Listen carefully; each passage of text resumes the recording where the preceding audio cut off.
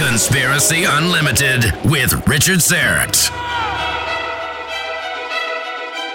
On this episode, part 2 of my conversation with Andrew Collins, author of The Cygnus Key, The Denisovan Legacy, Göbekli Tepe, and the Birth of Egypt.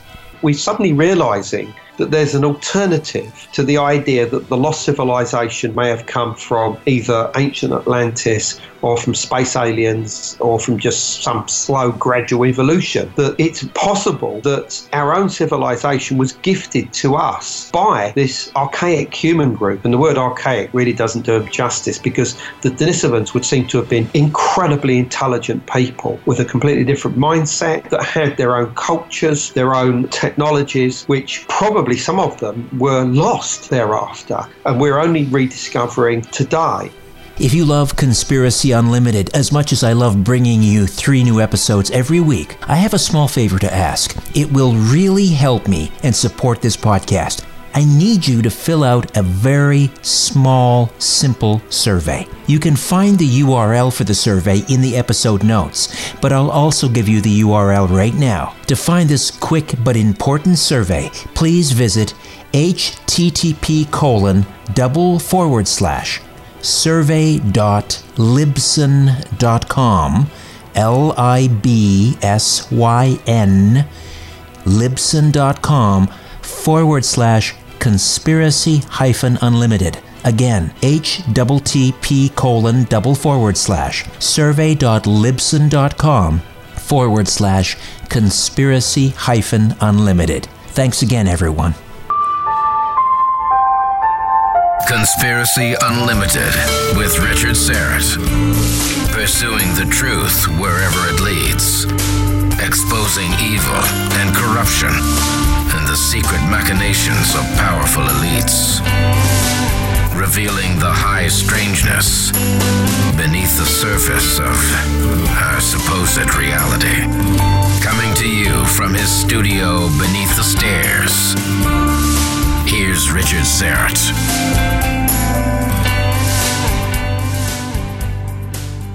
Welcome to your Monday. Well, the boys and I have touched down in Athens, and we are on our way to Kalamata, about a 3-hour drive, where we'll hook up with the mighty Aphrodite, who flew out ahead of us by a week to open up the house and get the Wi-Fi ready so I can continue to produce these podcasts.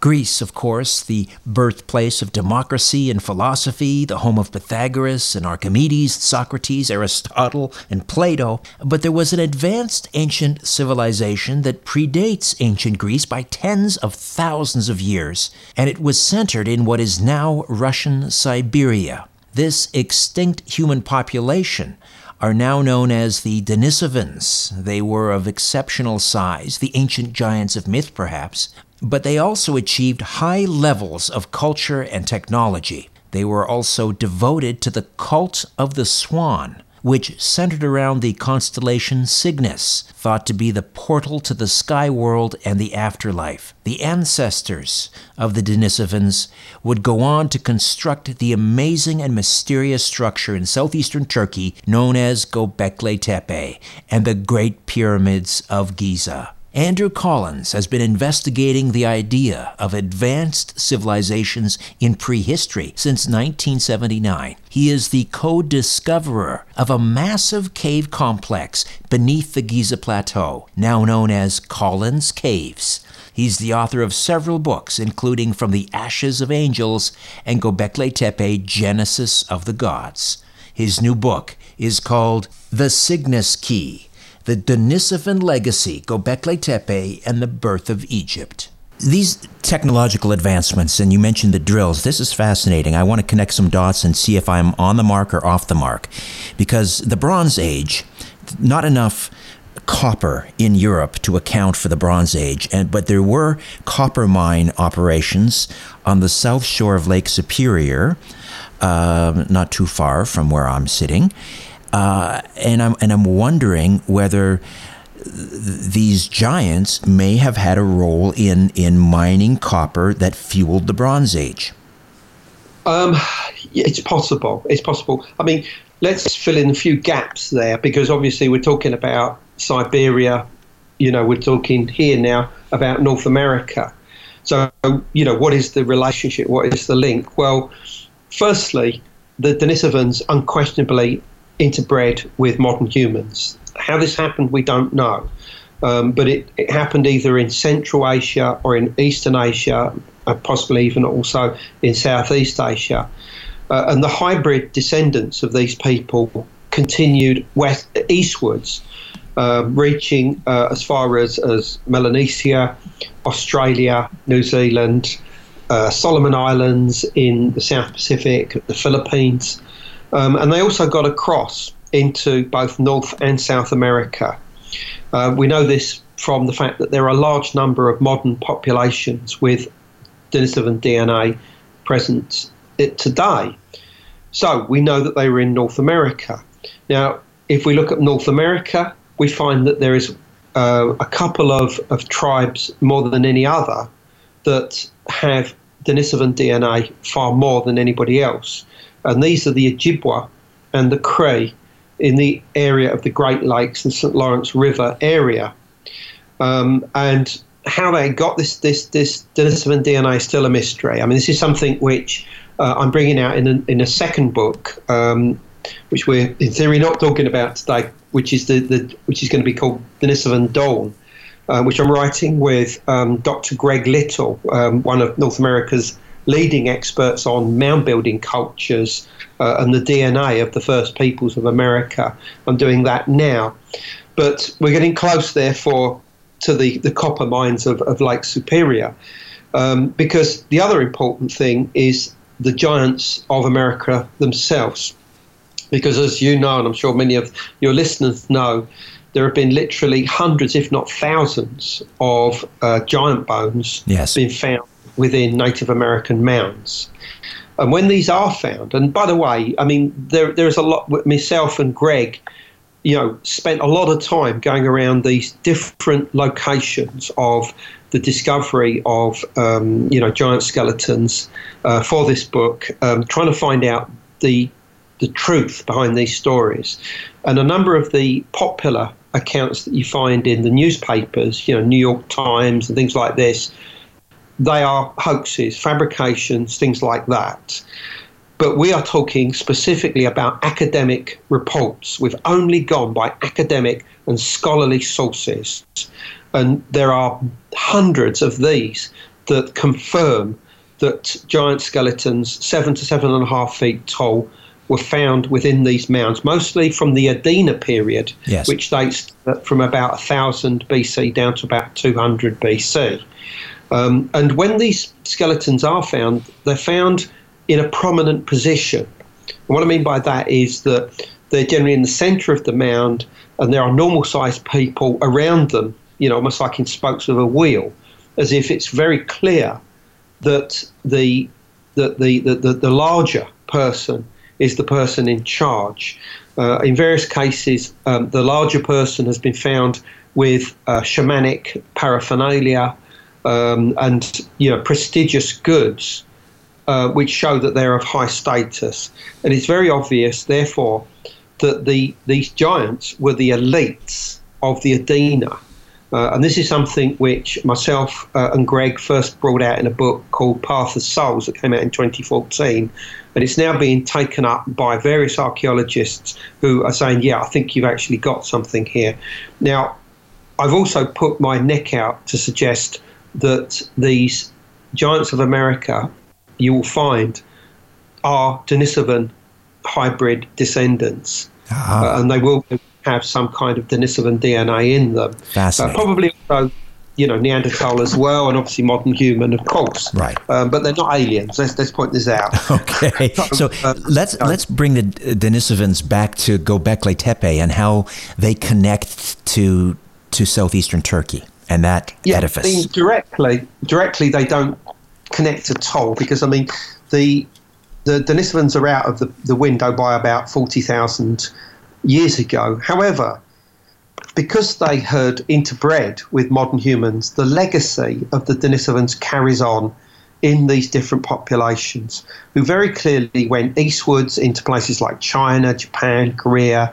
They went southeastwards into Indonesia, Malaysia, Myanmar, all this sort of places. They also went south into India and Pakistan, and that's it. But the reason why you have all this Denisovan DNA going eastwards is because that was what the main thrust of migrations was all about, coming out of Africa from a very early date, possibly as early as 200,000 years ago. We went eastwards, right? I mean, we'll come on to westwards in a minute, but we mostly went eastwards. And obviously we encountered the Denisovans at a certain point. I call this the Denisovan line. It's a line that stretches from the Arctic north down through Russia in the area of the Sayan Mountains, then down through the Altai Mountains, south through Central Asia, and eventually ending up in Pakistan and the Indus Valley area and coming to the Arabian Sea around the area of Karachi. That's the line which I call the Denisovan line, because we don't find any evidence of Denisovan DNA to the west of this line at all, with one example, and that's in Finland. And I think that the reason why it's there is because of the migrations westwards of people from beyond the Ural Mountains, which form the borders between Europe and Asia, in Russia, in central Russia. And people were flooding westwards across the top, people that we now know as the Uralic or Finno-Ugric peoples. And they reached Finland and Scandinavia as an indigenous people. We know them as the Sami today. But that's it. But obviously our ancestors were also going out of Africa and going westwards into Europe as well. And they were encountering the Neanderthals there. And there seems to be a very strong cut-off line from Central Asia into Europe. But quite clearly, something was going on, and because you can trace the stone tool technology which was being developed at the very final phases of the Denisovans westwards, you can trace it. It's like a paper trail. And I mean, this is not speculation. Other people have seen this same trail that comes from Mongolia in the Altai Mountains, through the Urals, into Europe, and down also into Southwest Asia, where you find Göbekli Tepe. It takes many thousands of years to happen, but eventually it comes to places like Anatolia, where Göbekli Tepe will be constructed.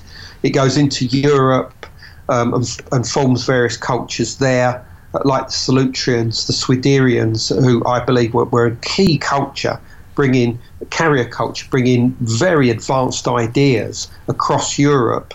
And also down into the area of Göbekli Tepe. I believe that they were the elite behind the construction of the monuments at Göbekli Tepe. Their stone tools are present there. I mean, their signatures, you can see them there. There's no other signatures of any other culture there other than indigenous peoples who already lived either in, the Near East or in the Levant, the area between Egypt and southeast Turkey. Hey, it's Kaylee Cuoco for Priceline. Ready to go to your happy place for a happy price? Well, why didn't you say so? Just download the Priceline app right now and save up to 60% on hotels. So whether it's Cousin Kevin's Kazoo Concert in Kansas City, go Kevin, or Becky's Bachelorette Bash in Bermuda, you never have to miss a trip ever again. So download the Priceline app today. Your savings are waiting. Go to your happy place for a happy price. Go to your happy price, Priceline. So where did the Denisovans get their knowledge? Well, that's a good question, of course. I mean, the Denisovans would seem to have had a different mindset to us. They possessed two genes which were revealed when the genome was examined in 2010, and these genes relate within modern populations to autism. And this is not to say, therefore, that the Denisovans were autistic in the sense that we might imagine it today, but it is possible that they developed some of the savant-like qualities using these genes and others relating to sides of the brain which we don't really use today and are generally dormant within people who are non-autistic, and that these started opening up and allowed them to see the world and the universe as a whole in a slightly different manner. Maybe this allowed them to understand music in a way which was never understood before, allowed them to create musical instruments. Also, we know that autistic people, with savant qualities, calendar count. There's this incredible ability to be able to predict exactly what day, a Monday, Tuesday, Wednesday, whatever, 30, 50, 100 years in the future or in the past. This calendar counting. We know that autistic people have incredible synesthesia perspective, that, they can see colours when they hear sound. They can see shapes, when they hear sound or people speak. All these things are mixed together in a way which we might see as a jumble, but may have given them an idea relating to the relationship of music, architecture, calendar sounds, things like this. And here's the other interesting thing. We talked about this place called Malta, where you find these swan pendants showing that there was some kind of early swan cult there 24,000 years ago. Well, there are other very strange artifacts that have been found here, including something we refer to as the Malta plate. Now, this is a mammoth ivory flat plate. On one side, it's got these 3 carved snakes, and on the other side, it's got a series of 7 spirals, 6 small ones and a big one in the centre. And the amount of peck marks creating these spirals are very specific to cyclic time associated with the sun and the moon and eclipse cycles. I mean, we're talking about long-term eclipse cycles, so-called triple Saros cycles of 54 years. And if you also add up the numbers on this Malta plate, which is something that was done by a Russian archaeologist who wrote a series of papers on this, called Anatoly Larachev. He believed that the amount of calendric knowledge on this Malta plate was extraordinary. And I remember reading about this years ago and just thinking, this is just beyond my understanding. I'll leave it until one day when I might come back to this in some manner. And that time was now, because it started to fit in, because the numbers that are generated by the cyclic, the cyclic time are very familiar to us in other ways. 432. 216, 72, 54. These are all numbers that we find in connection with cyclic time in Vedic tradition, in India, for instance, within Chinese mythical cyclic time, within sacred architecture associated with cyclic time in places like Cambodia, Angkor Wat, Angkor Thom, in Java at Borobudur, which is this huge Buddhist temple complex there, 432 Buddhas, this, that, and the other. I mean, and it's there in Mesopotamia. Within the ancient texts, talk about the rules of kings, 432,000 years, and other multiples of 432. It's there in Norse mythology, and as I show in the Cygnus Key, it's there also in ancient Egypt within the construction of the Great Pyramid and the geometry associated with the Giza pyramid field. You mentioned Sorry, Andrew. Yeah. You mentioned Mesopotamia. I'm wondering about Sumer and any connection between the Denisovians and Sumer, or even the Anunnaki of legend. Well, absolutely. I mean, the Anunnaki is essentially a phenomenon in its own right. I mean, some people today would like to see them as space aliens that came down here 250,000 years ago, were in South Africa, created humanity to mine for gold, and that gold was then taken off planet. End of story. I don't see the Anunnaki in this way at all, and that's certainly not what the Sumerian texts say. They talk about them as the creators, the builders of human civilization within what appears to be Mesopotamia. They're anthropomorphic, they have human-like qualities, and there's nothing really to disconnect them with, flesh and blood human beings. And the other important thing is that the term Anunnaki is a very late form of their original name, which was Anuna. The Anuna means, it can mean the gods of the sky, but it can equally mean the sky people. And when it means the sky people, it therefore intimates to me an elite with knowledge of the stars and our connection with the stars, the exact type of knowledge that we are finding in association with Göbekli Tepe, with ancient Egypt, with the Great Pyramids, the mound-building cultures in North America, and in many other parts of the world.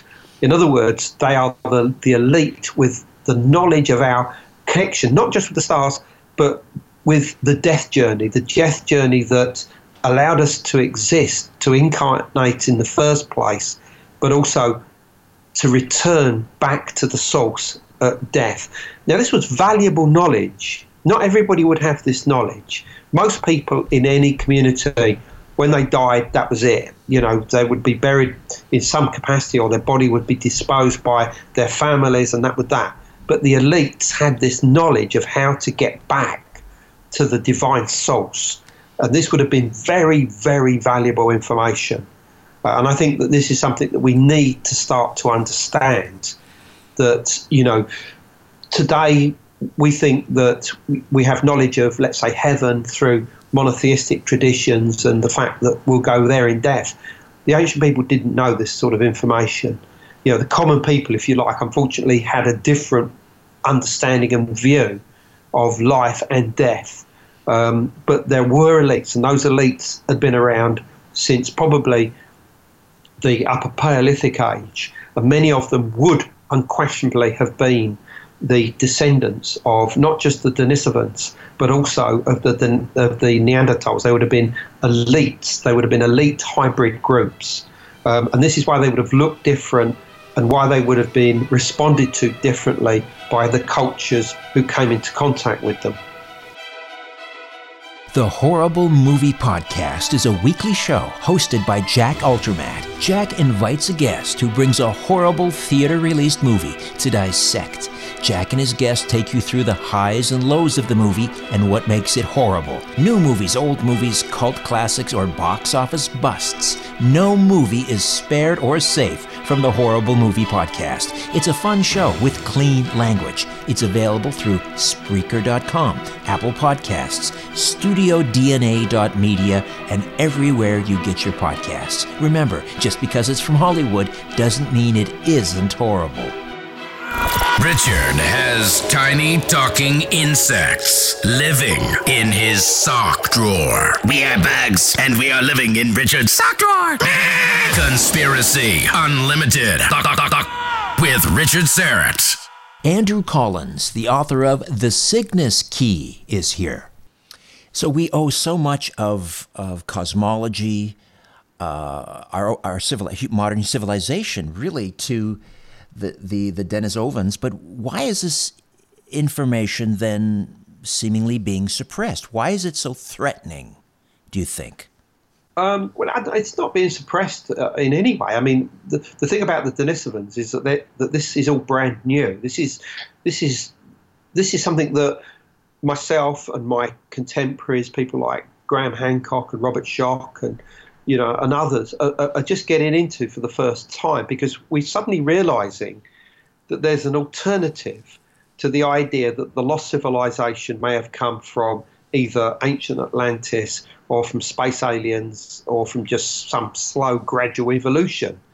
That it's possible that our own civilization was gifted to us by this archaic human group. And the word archaic really doesn't do them justice, because the Denisovans would seem to have been incredibly intelligent people with a completely different mindset, that had their own cultures, their own technologies, which probably some of them were lost thereafter, and we're only rediscovering today. And this is why this is so important. I mean, I'm writing about this in the Cygnus Key.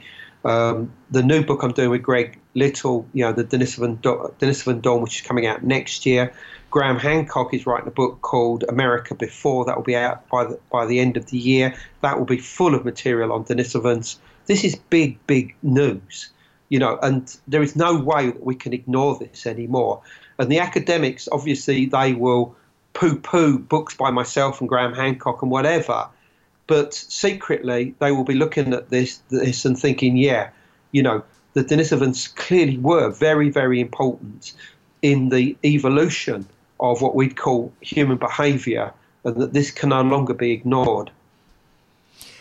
Well, you say not being suppressed, but for example, we hear tales of artifacts being found in these Native American burial mounds being shipped to the Smithsonian, and yet we don't see giant skeletal remains on display.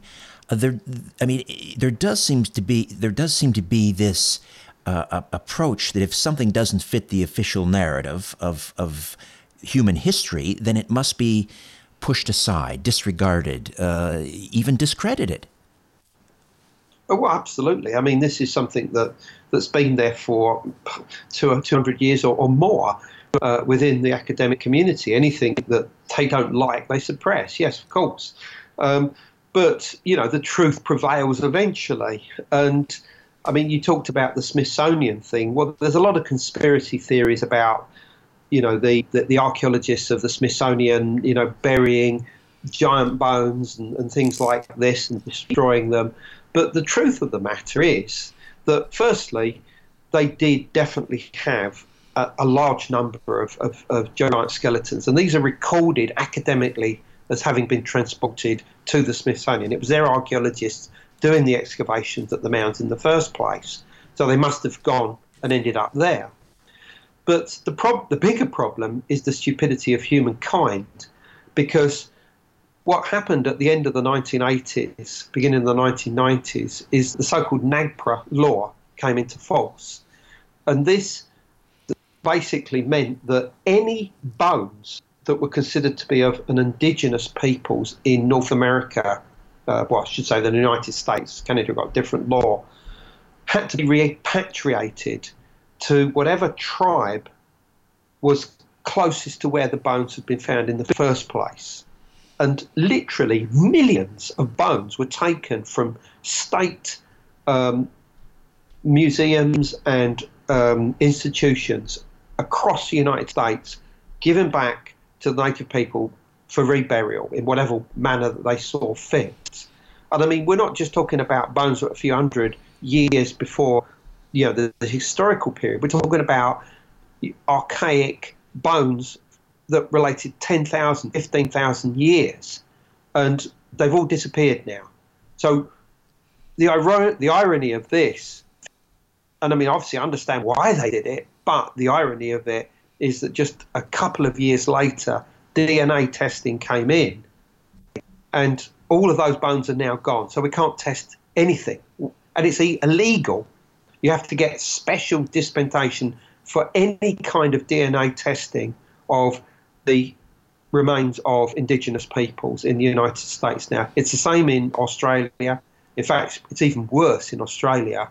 And it's a sad situation. The morals of it are probably outside the realms of this interview, but it's a situation which means that we cannot test any giant bone to find out its ancestry. We cannot find whether it's modern human, it's Neanderthal, it's Denisovan or something else. We just can't do it today.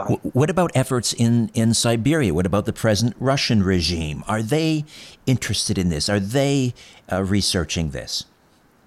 Oh, God, yes, absolutely. And I mean, the Russians are obviously at the forefront of this. I mean, they don't have the same stigmas that are present, let's say, in the United States and Australia. Plus, in China, brand new, genetic testing laboratories are being set up at this time, also in India, and very exciting things are going to be coming out of this. I mean, at the back of all of this is the problems that we've had within anthropology over the past 100 years. The anthropology has been abused and misused by people for things like ethnic cleansing, and Holocaust and stuff like that, and segregation, and all the bad things that we know that have happened. And so it's understandable why there's this reluctance to even embrace the ideas of different types of humans existing in the past, whether they be Denisovans, Neanderthals, whatever. But it's something which, through the genetic sciences, is coming back into the fore, and it cannot be ignored anymore. This is changing everything. Genetics is changing everything today, and it's such an exciting time to see the results coming in, which you can do virtually every few months now. We're finding out new discoveries about Neanderthals, Denisovans, and our relationship, to these archaic communities. And as I said, I think that we're beginning to understand that if civilization was gifted to us, it was not gifted by the Atlanteans or by space aliens, but by these archaic human populations that existed prior to the rise of our own human group. Andrew, a couple of things that come immediately to mind. One is the ancient alien folks are not going to, you're going to be taken off their Christmas card list. No, it's a good point. I mean, look, they know very well that my views are that I don't believe that flesh and blood aliens came down here in the past and, told us what to do.